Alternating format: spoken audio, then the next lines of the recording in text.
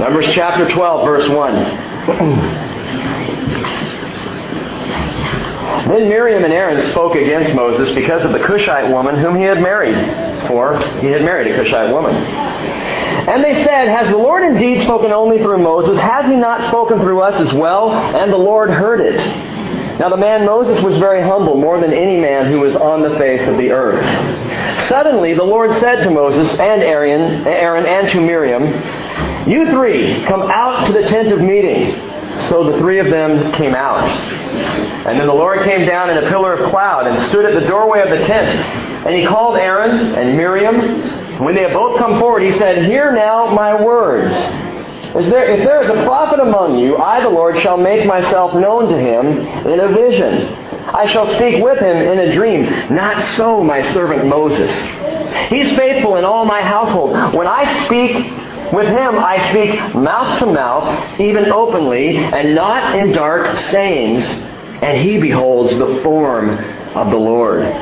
Why then were you not afraid to speak against my servant, against Moses? So the anger of the Lord burned against them, and he departed. But when the cloud had withdrawn from over the tent, behold, Miriam was leprous, as white as snow. And Aaron turned toward Miriam, behold, she was leprous. And Aaron said to Moses, Oh, my Lord, I beg you, do not account this sin to us, in which we have acted foolishly, and in which we have sinned.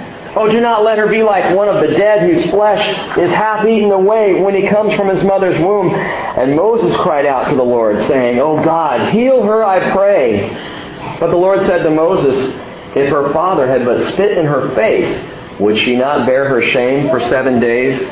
Let her be shut up for 7 days outside the camp, and afterward she may be received again. So Miriam was shut up outside the camp for 7 days, and the people did not move on until Miriam was received again. Afterward, however, the people moved out from Hazeroth and camped in the wilderness of Paran. And Jesus, we again pray that you would teach us your words.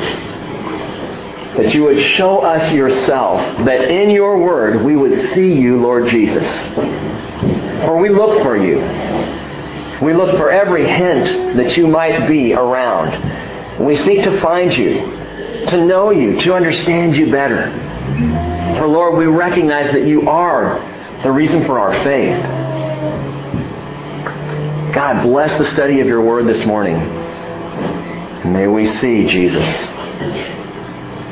In Jesus' name, amen. Now, a few of you are looking at me and saying, didn't we do this last week? I thought we just studied Numbers chapter 12. I realize that. We studied it and we focused on the practical. We looked at the envy of Aaron and Miriam toward Moses and how we deal with envy. And I want to remind you, if you're envious, or maybe you're not sure, maybe you've got a relationship that's a little sour and you want to test whether or not you have a problem with envy, Romans chapter 12 verse 15 is a great test for that. Where Paul says, Rejoice with those who rejoice, and weep with those who weep. And if you find yourself rejoicing when someone is weeping, or weeping when someone is rejoicing, chances are good you have an envy problem. If you can rejoice with those who rejoice, if you can be glad of others' happiness. Yesterday we went to the Skagit Valley Home Show, which was just a mega home show. I mean, you can even imagine. It's just amazing. All that they had. No, it wasn't even closed. It was somewhat podunk. But we walked into this barn. We walked into a barn, and every year, and I probably shouldn't tell you this because I'm going to blow the secret, but every year they have cast-off doors and cabinets and trim and things like that. The stuff that doesn't work for builders, stuff that maybe a builder will purchase for a house and realize it's the wrong side or the door is cut wrong or whatever. And they just put it all in this barn, stack it all up, and you can get incredible deals.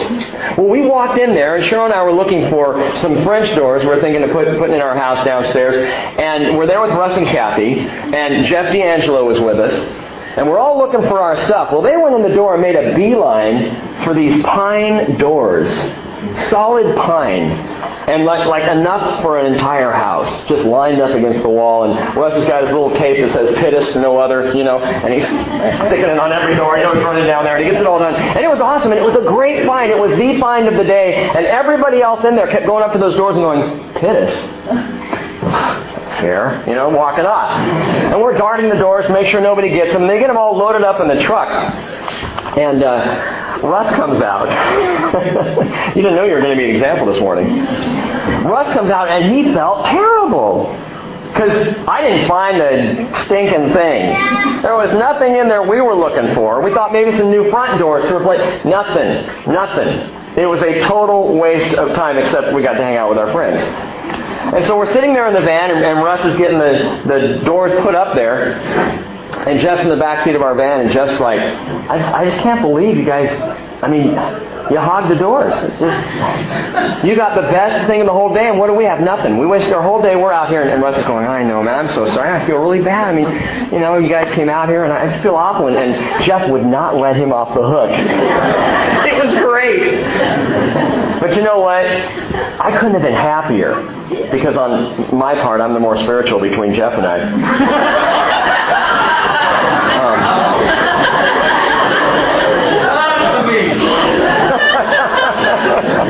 We were all thrilled. You know what? It was great. It's what they needed. And it's a blessing for them. And hallelujah. Rejoice with those who rejoice. It was a great day. It was a great find. And I'm thrilled for them. And you need to hang on to those smaller doors because we may still yet be able to use those, Russ. But it was a great day. Rejoice with those who rejoice. Are there people in your life that you have trouble rejoicing with? Something good happens and you just kind of go, yeah. Or maybe something bad happens to someone and you go, oh, that's a shame. Can you rejoice with those who rejoice and weep with those who weep? That's how you deal with envy, but that's not what we're going to talk about this morning. That was last week's study of Numbers chapter 12. This week's study of Numbers chapter 12 is a little different because beneath these layers of practical story, as is often the case in Scripture, there is a wonderful prophetic similitude of Jesus Christ. Last week we didn't really look for Jesus in the story. We just read the story and studied it and considered envy. But this week, I want you to look at it one more time before we move on and see Jesus. Why are we doing this, Rick? You might think, oh, okay, this is one of those studies. We've done these before. The prophetic study that shows us Jesus. We saw it in Abraham and Isaac. Okay, yeah, it's obvious. The little pictures of Jesus. Why do we keep doing this over and over and over? What's the big deal? Okay, the big deal is this, as Eric said in communion, Jesus did something so that we would remember what mattered. That we would remember who we are.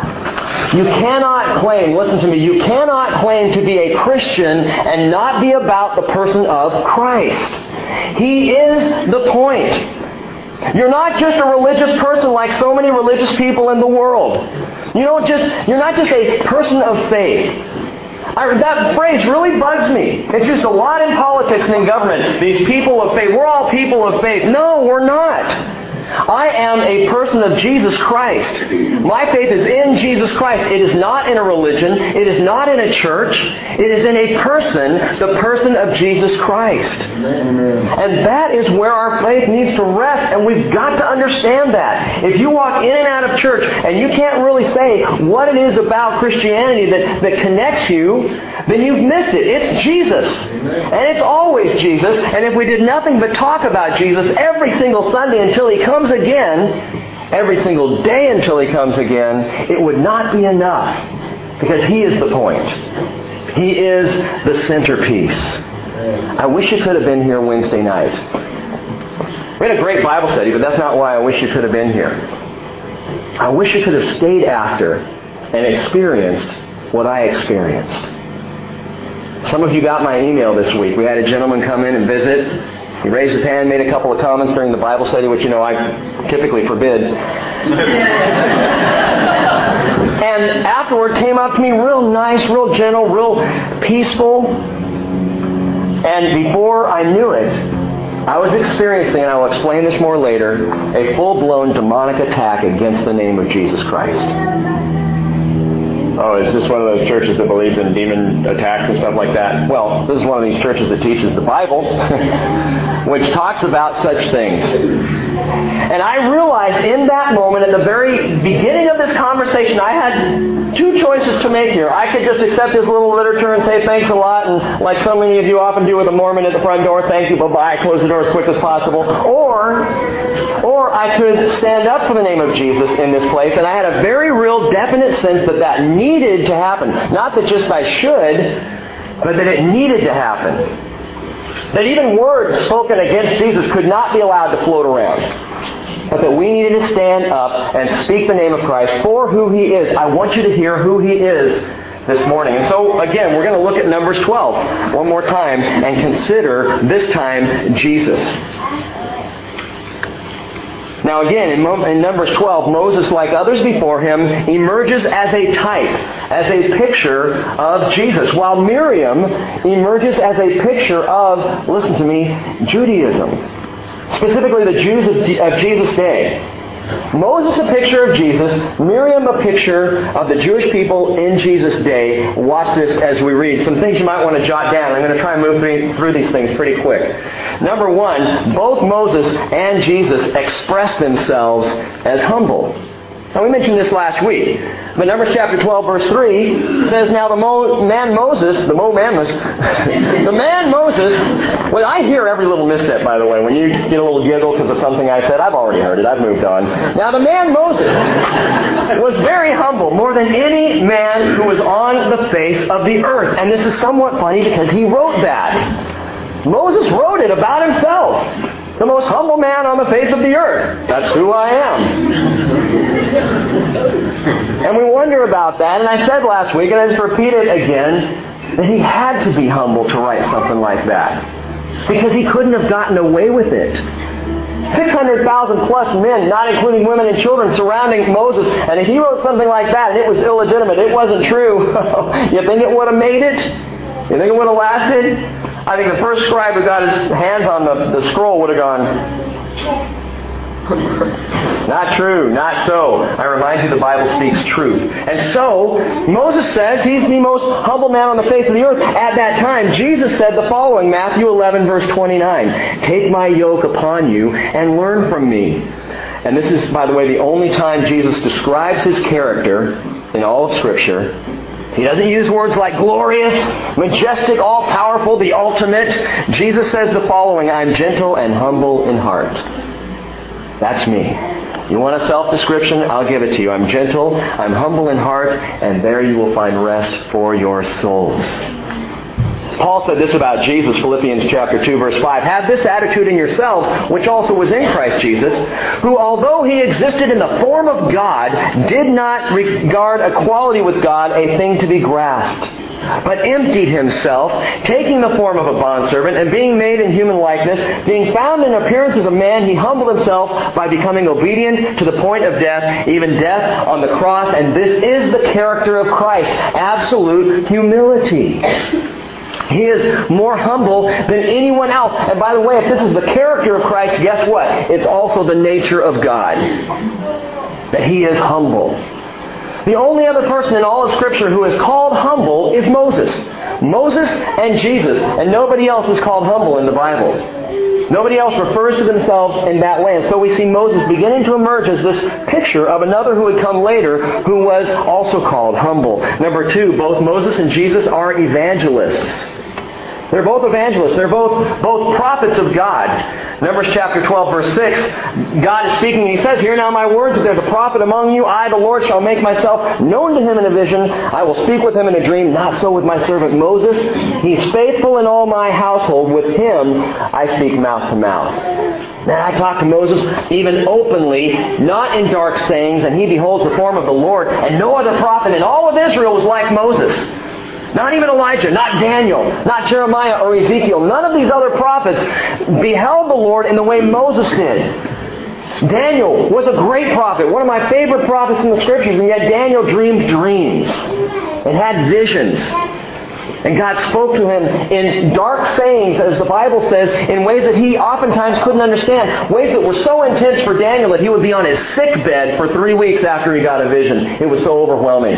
He was just trying to understand what it was that he saw, what this horrifying thing was. Not so with Moses. Moses and God talked like friends. In fact, the Bible calls Moses friend of God. They were very close. They were both prophets of God. Jesus was the same way. The Bible says about Moses, Deuteronomy 18:18, I will raise up a prophet from among their countrymen like you. How like Moses? God says, I will put my words in his mouth, and he shall speak to them all that I command him. And what did Jesus say about this? John chapter 12, verse 49. Jesus said, I did not speak on my own initiative, but the Father himself who sent me has given me a commandment as to what to say and what to speak. I know that his commandment is eternal life. Therefore, the things I speak just as the Father has told me. I know.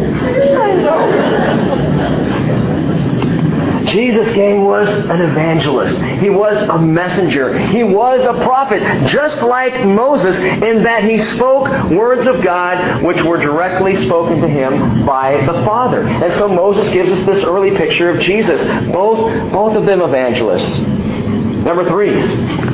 Both were encouraged by the voice from the cloud. Verse 5 tells us the Lord came down in a pillar of cloud and stood at the doorway of the tent, and he called Aaron and Miriam, and when they had both come forward, he spoke. He came down in the cloud.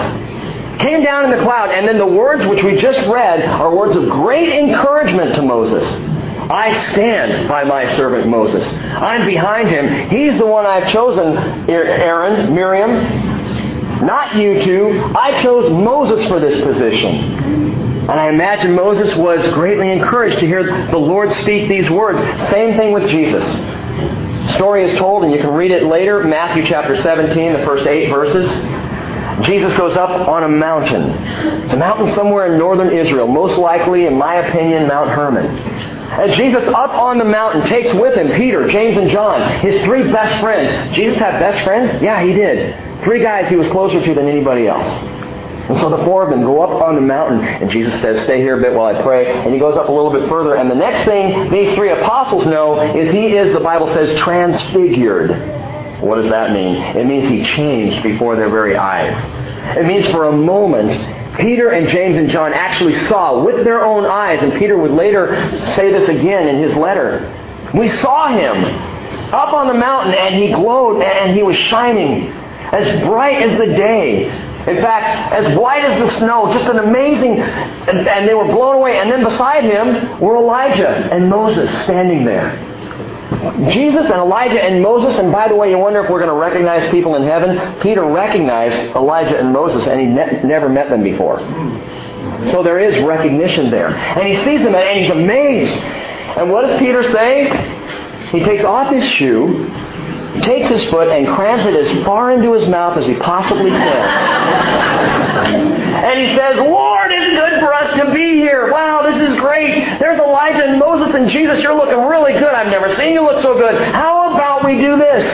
Let's build 3 tabernacles, one for each of you. Come on, James, John, let's do it. And a voice comes down in a cloud, just like with Moses. And out of the cloud, God speaks, and he says, this is my beloved Son in whom I'm well pleased. 3 words, listen to him. Amen. As opposed to who, Lord? Moses, Elijah, the 2 greatest prophets of Israel, and God says, no, you listen to Jesus. Why, Lord? He's different. He's the same. He's similar. There's a type in Moses that we see. Similarities in this chapter. Both are encouraged by this voice from the cloud. But God says, no, this is my Son. You listen to him. Number 4, if you're jotting down these notes. Both Moses and Jesus were envied by older siblings. Both were envied by older siblings. Remember again, Miriam and Aaron, Moses' older sister and brother, have a problem, and verse 2 tells us they're talking behind Moses' back and saying, has the Lord indeed spoken only through Moses? Has he not spoken through us as well? They're envious of his position. Same exact thing with Jesus. Jesus had older siblings who were envious of him. And I'm not talking about his brothers. There was a time where his brothers showed up in his ministry and they tried to take him away because they thought he was nuts. They thought he was completely losing it. Even Mary at one point thought he might be crazy and joined in with them to try and take him away. But I'm talking about some other brothers, some other older siblings of Jesus. the Pharisees and the Sadducees and the scribes, the Jewish leaders of the day. And they rejected Jesus, and the Bible tells us very clearly why they rejected Jesus. What's interesting is it took a Gentile pagan for us to absolutely understand why it was the Jews rejected Jesus in that day. Matthew 27 verse 18 tells us that Pontius Pilate, knew that because of envy they had handed him over. They were envious. They didn't like the position that Jesus had, the fact that the flock was following him, that the lambs were leaving their fold and going after a different shepherd. And they were upset about that. They were envious about it. And that is why the Jewish leaders handed Jesus over to be crucified. It was envy-based. Both Moses and Jesus experienced this envy from their older siblings. Interesting. Number 5, going on, same kind of thought. Both Moses and Jesus engaged in Gentile marriage. They both took Gentile brides. You know that Moses did. A Cushite woman, verse 1 of chapter 12. What about Jesus? He took a Gentile bride. I'm not talking about Mary Magdalene, as is claimed in the Da Vinci Code. Which, by the way, if that book's upset you at all, it's so full of farces, it's not even funny.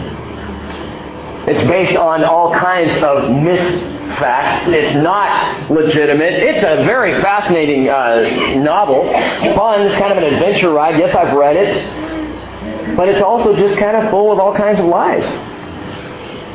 It's fictional all the way through. We'll talk about the Da Vinci Code sometime. Maybe when the movie comes out, opening weekend or something. But who was Jesus' Gentile bride? Who's the Gentile bride we're truly talking about? You know who it is. You're looking at him.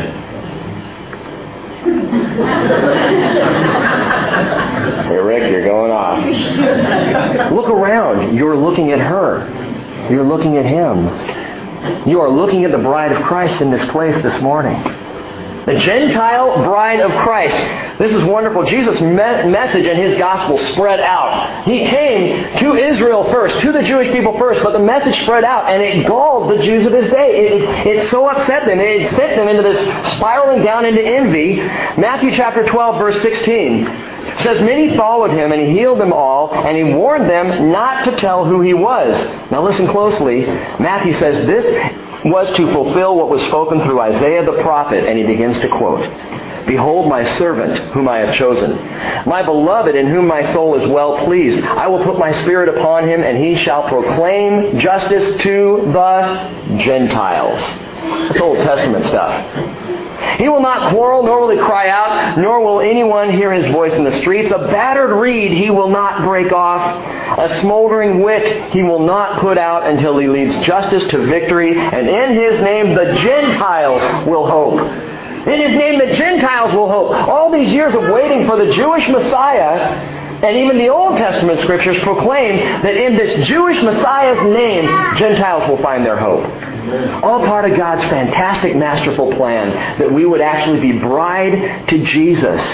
Revelation 19 verse 7, which is the wonderful picture of the marriage feast of the Lamb, says, "Let us rejoice and be glad and give the glory to Him, for the marriage of the Lamb has come and His bride has made herself ready." And in fact, even today there are many Jews who are scandalized by this, who are bothered by this, that Jesus would go out to and among the Gentiles. And even today, it's interesting, there are many Jewish people who would even reject the Jewishness of Jesus, not even recognizing that He Himself was born and raised a Jew in Israel, that was Jesus' earthly heritage. He came from the Galilee, or the Galil, and that was part of the problem. The Galil literally meant the region. It was the region of the Gentiles, and this is where Jesus was born and raised, in Nazareth, in a strongly Gentile region. And as He came out of that, the Jews in Jerusalem are saying, "Come on, a Messiah from the Galil? I don't think so." By the way, did you know that Israeli children today are taught never to say Jesus, Yeshu, because it's a curse word? Interesting how Satan works. That what Peter referred to as the only name under heaven that has been given among men by which we must be saved is a curse word to the very people through whom Jesus came. Yeshua. In fact, religious statistics in Israel are stunning. Approximately 60% are non-religious or New Age in the nation of Israel today.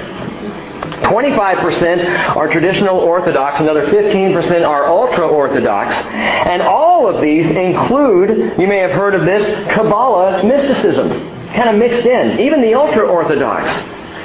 And any Israeli who declares Jesus as Messiah is by law not recognized as Jewish any longer. And that's today. By the way, sharing the gospel of Jesus Christ to anyone under 18 in Israel is viewed as conversion by coercion, and it's against the law.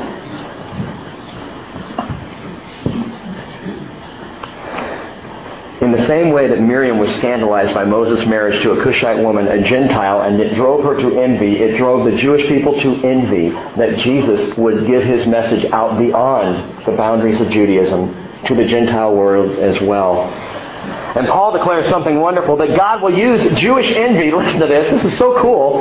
He will use Jewish envy to bring Jewish people back to Jesus. But that's how it works. God had this all worked out. He knows the heart of man. He knows how to make it work. Romans 11, verse 11, Paul says, I say then, they did not stumble so as to fall, did they? May it never be. But by their transgression, salvation has now come to the Gentiles. Why? To make them jealous.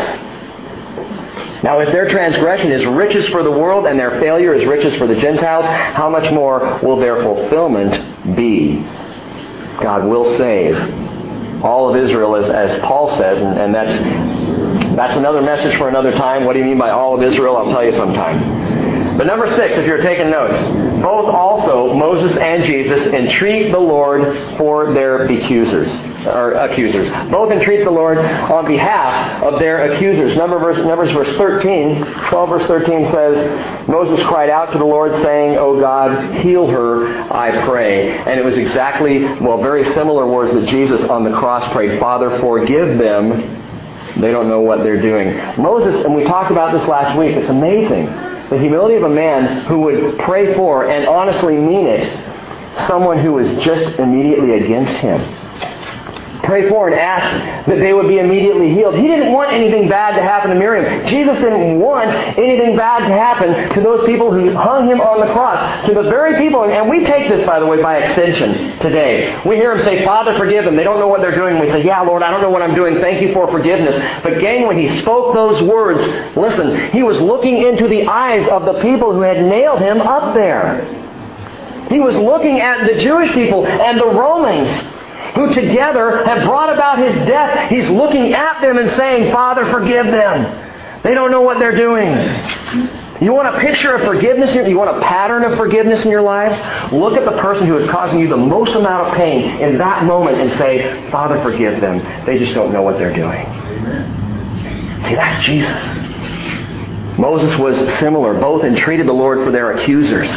And this intercession of Jesus, however, had eternal confidence. By the way, Jesus is still our intercessor today. He still cries out for us. Romans 8:34, Christ Jesus is he who died, yes, rather who was raised, who is at the right hand of God, who also intercedes for us. One last parallel between not Moses and Jesus, but Miriam and the Jewish people. How long was it that Miriam was outside the camp? 7 days. 7 days. The Lord says to Moses, if her father had but spit in her face, verse 14, would she not bear her shame for 7 days? Let her be shut up for 7 days outside the camp, and afterward what happens? She will be received again. And the Bible is very clear about this. In fact, turn in your Bibles to Zechariah chapter 12.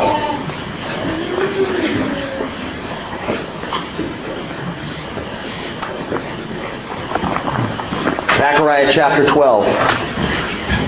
God's plan for Israel includes the same exact thing, that the nation of Israel as a whole, will be shut away for 7 years. In that time, the Bible Jesus calls the tribulation. You can read about it in Revelation 6 through 19. We're about halfway through in our study on Sunday nights right now. That they will be plagued, that things will eat at them. And through that time, just like Miriam's leprosy, They will find restoration after the plague, after the leprous attack, after things go horribly wrong for them.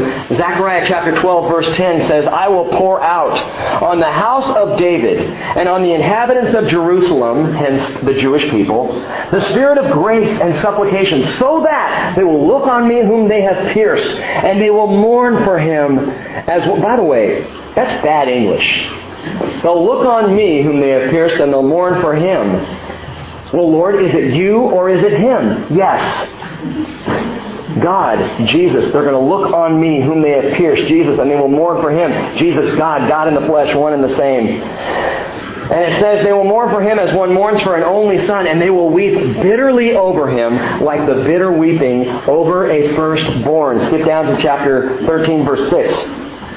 And one will say to him, what are these wounds between your arms? And he will say, those with which I was wounded in the house of my friends. Jesus speaking about the Jewish people. And going on, verse 9 tells us, God says, I will bring the third part through the fire.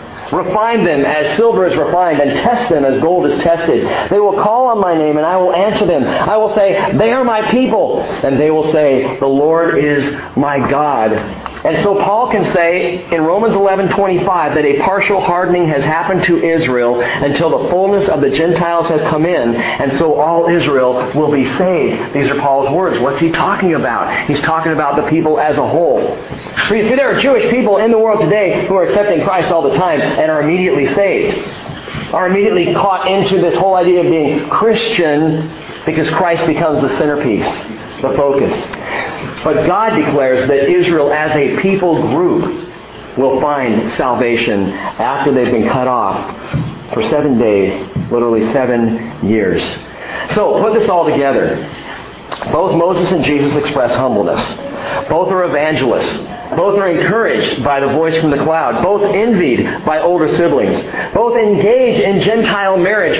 Both entreat the Lord on behalf of their accusers. And now listen, for this is the real thing I wanted to talk to you about. I wanted to get to this morning. Moses was a great prophet. He was the greatest that Israel would ever see. But don't miss this. Make no mistake about it. Moses was no Jesus. Moses was no Jesus. For all of his greatness and all of the power and the things that he could perform and the relationship of intimacy that he had with the Father, he was not Jesus. A type, a picture, an illustration of one who would come, but who is far greater. You can't even put him in the same category. John says in John 1:17 that the law was given through Moses. However, listen, grace and truth were realized in Jesus Christ. Amen. And not in Moses. In fact, would you repeat that after me? The law was given through Moses. Grace and truth were realized through Jesus Christ. Amen. Grace that saves us, not what we do. And truth, absolute truth. Guess what? It's found in no one else. Jesus alone brings truth. Great prophet, yes. Great rabbi, absolutely. Great leader, no doubt. But Jesus was so much more. As a matter of fact, everything in this book, verse to verse, cover to cover, first to last, Genesis to Revelation, is about the person of Jesus Christ. That's why we study the Bible. That's why we're in the Old Testament. Huh? Isn't Jesus talked about in the New Testament? He's talked about in every Testament. From cover to cover. And we are searching to see Him and to know Him and understand Him. He is all over this book, for this book is all about Jesus.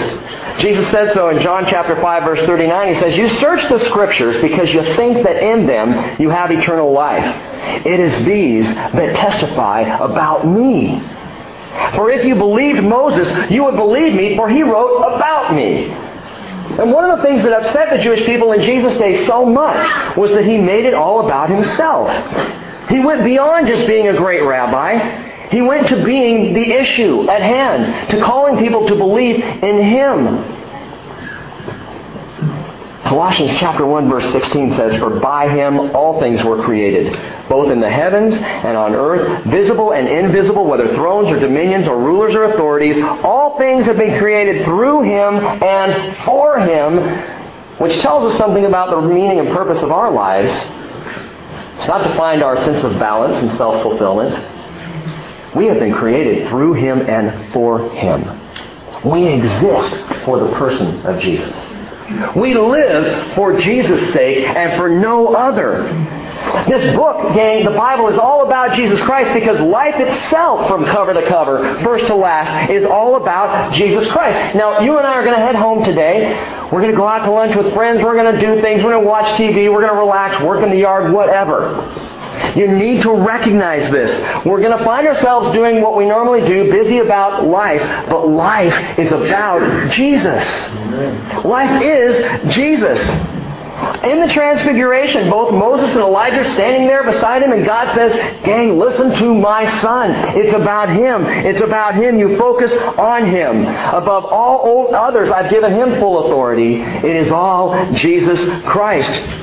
In John chapter 10, verse 30, Jesus said, I and the Father are one. What are you saying, Jesus? I'm God.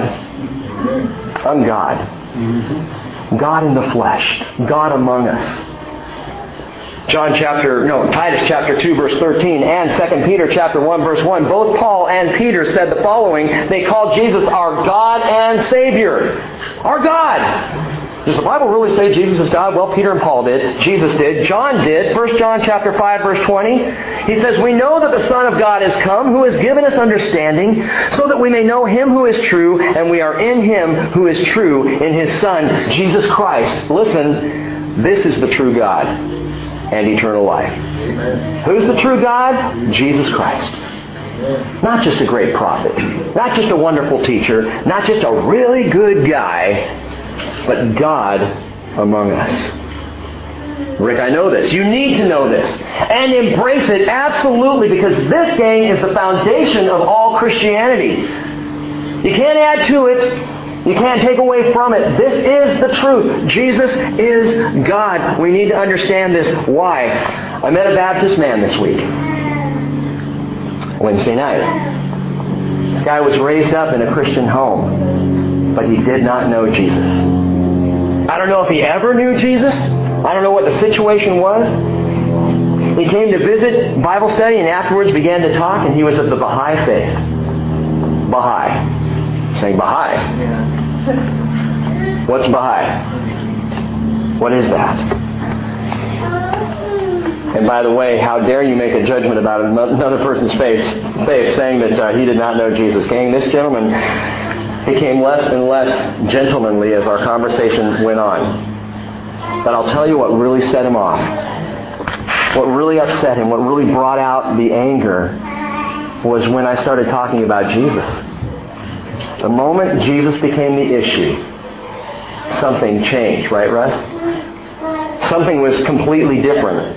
Aaron was there too. They were sitting over there on the side, just kind of, I'm like, jump in any time, guys. And we talked and we talked and we talked. And you might say, okay, so Rick, you're implying here that the Baha'i faith is not a true faith. Absolutely. Why would you do that? Why pick on it? Because, and I want you to hear this very clearly this morning, it does what every false religion on the face of the planet does. It is in that category. Call it a cult, call it paganism. It falls into the category of false religion. How does it do that? You might want to jot this down. Let me give you real quickly 3 characteristics of false religion. Number 1, it marginalizes the Word of God. It marginalizes the Word of God. And this is what was happening in our conversation. It says that the Bible is just simply one of many messages from God. Oh, sure, it's a good message. And there's good stuff to be learned in there, but it's just one of many things. It goes along with the Quran. It goes along with Buddhism and Zoroastrianism and Hinduism and Mormonism and of course the scriptures of Baha'u'llah, who is the founder of the Baha'i. Baha'u'llah. I mean, it sounds like it comes out of Hawaii or something. But this guy, Baha'u'llah, came out of Islam in the 1800s. He died in 1892. And he is the founder of the Baha'i religion. It comes directly out of Islam and, as a matter of fact, ties itself to the Quran and to Islam quite a bit. But saying that Jesus was just one of, and listen to this, he was just one of many manifestations over history. Moses was one of many manifestations. We were talking about Moses on Wednesday night, and this guy loved the Bible study, sat there through the whole thing and agreed, yes, Moses was a great man, great manifestation. Came up here and said, yeah, he absolutely was a manifestation. And Jesus was a manifestation. Muhammad was a manifestation. Buddha was a manifestation, a little larger manifestation maybe than some of the others. But all these guys, over time, God just chooses to kind of reveal Himself whenever He wants to in different ways and add to His Scriptures. And He brought me this packet of verses of Scriptures written by Baha'u'llah. And he says, when you read these, you're going to see how, you can't read this without knowing these must just be, they're so amazing. They must be from God. And the first thing that came to my head when he said that was, Jesus says, hey, don't pray like the Gentiles thinking that you're going to be heard by your many words. It's not the flowerliness of the language. It's not how pretty it is. that shows you the truth. It's not, man, when you read the Scriptures, don't you find that there are times you're reading along and you go, well, that's not pretty. Why do you put that in there? Well, that's kind of hard to understand. Man, and there are those who absolutely love and cling to the King James Version because it has more of that sound to it, the Elizabethan. And it's fine, by the way, the King James is incredibly accurate, so if you use it, praise God, keep using it. But it's not about the sound of the language, it's about what is truth. Jesus brought us what? Grace and truth. Grace and truth are found in Jesus. There is no other word. There's no other gospel. There's no addition. Psalm 138 verse 2, Thou hast magnified Thy word above Thy name. Listen, this book is so important to the Lord God that He says, my word is higher than my name. It's more important than my name. You say, okay, Rick, well, what if there's more to the Word than what you have? What if it's more than the Torah, the Old Testament, first 5 books, and the Law and the Prophets of Jews? And what if it's more than the New Testament? If His Word is magnified? Well, Galatians 1:8, Paul says, even if we, or an angel from heaven, should preach to you a gospel, contrary to what we have preached to you, he is to be accursed. As we have said before, so I say again now, if any man is preaching to you a gospel contrary to what you received, he is to be accursed. Contrary, that means if a different gospel comes out, something different, something that doesn't jive 100%, an additional thing, it's not from God.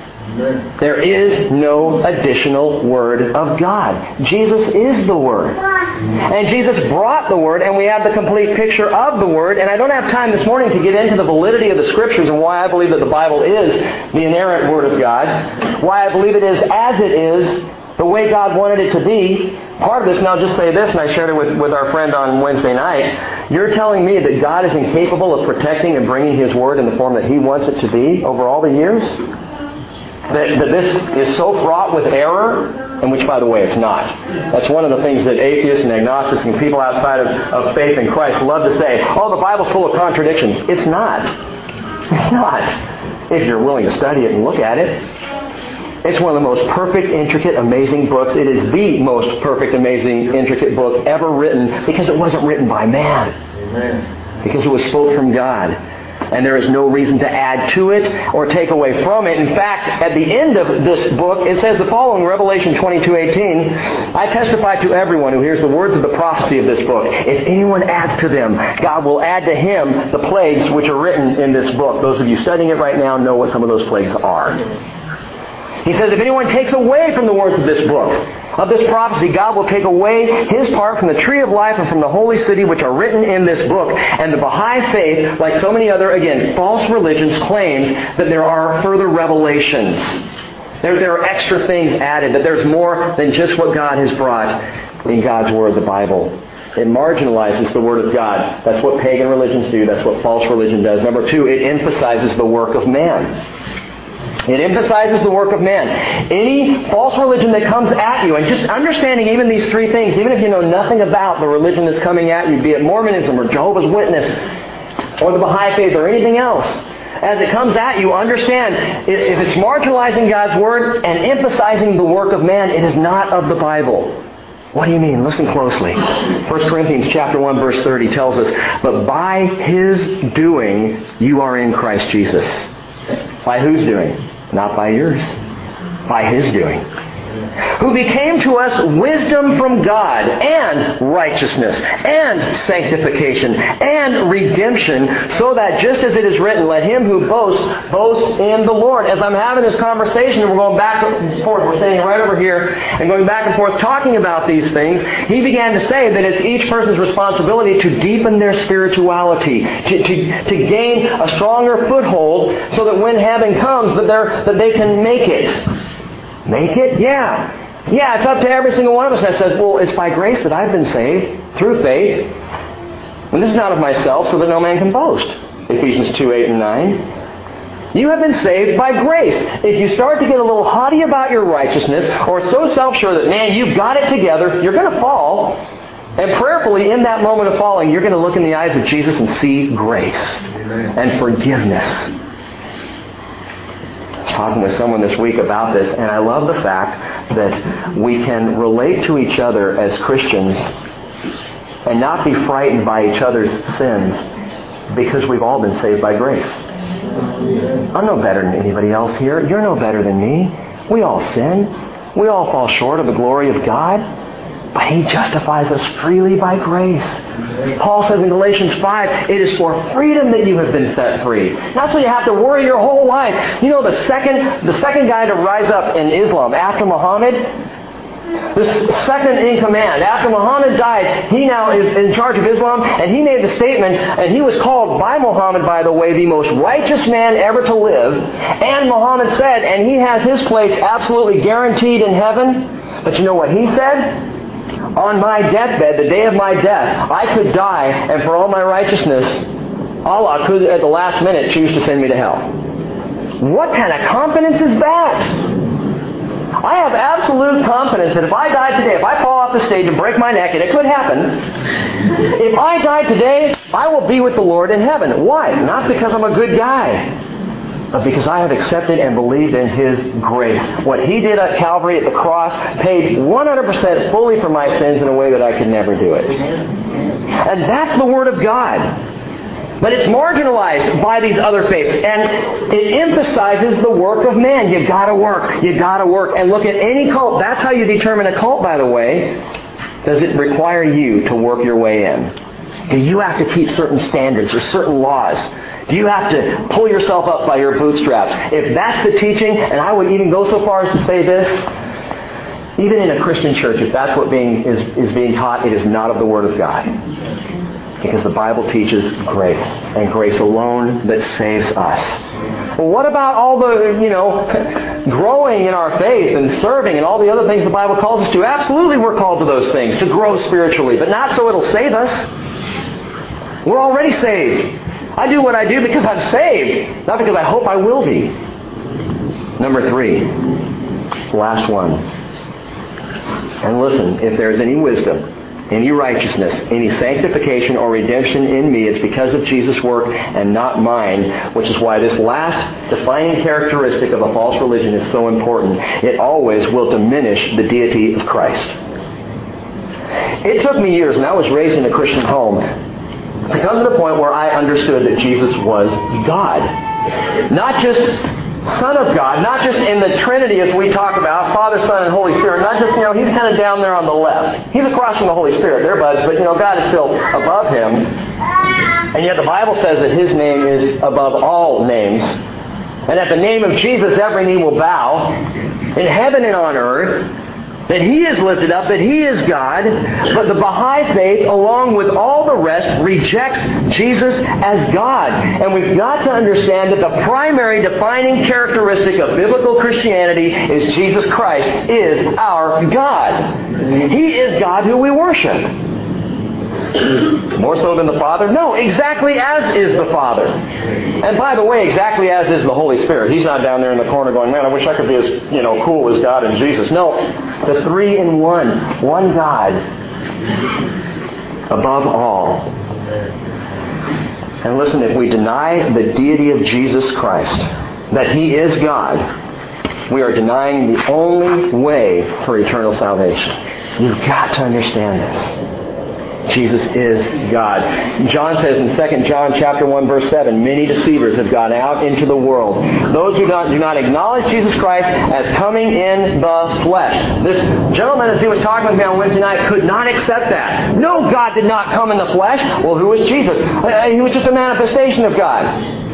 He just had God's Spirit in him, but he was just a man. No, the Bible says, and I'll read it again, many deceivers have gone out into the world, those who do not acknowledge Jesus Christ as coming in the flesh. And John says this is the deceiver and Antichrist. This will be the message, by the way, of Antichrist, that Jesus is not really God. That he was like Moses, a great man, a great prophet, but not God. We talked and talked and talked. We were here for like an hour and a half on Wednesday night or so. Felt like longer. And as we went back and forth and sharing and speaking and everything, it was. If I could pull myself out of the picture and replay it in my mind and see what happened, and I asked Russ and Aaron about this after the fact, what I would tell you I saw is what started as a very congenial and gentle conversation began to, on his part, but I'm not saying that Rick is all together. The Spirit was here, staking claim from this place. But on this guy's part, he got more and more agitated and more angry. And it was all about me going back to Jesus, who Jesus is. That Jesus is God. And at the height of the conversation, literally the apex, where this guy completely lost it, and all but shouted, the thing that he said as loudly as he could in this barn was, Jesus is not God. And I felt like I had just been blasted by a handful of demons. And I said, au contraire.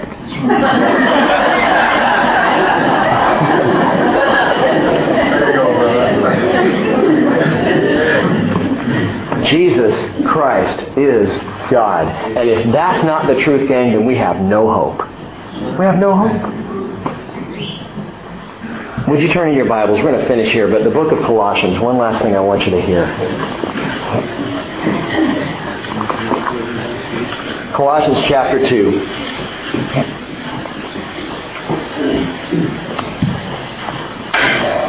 Gang, Wednesday night,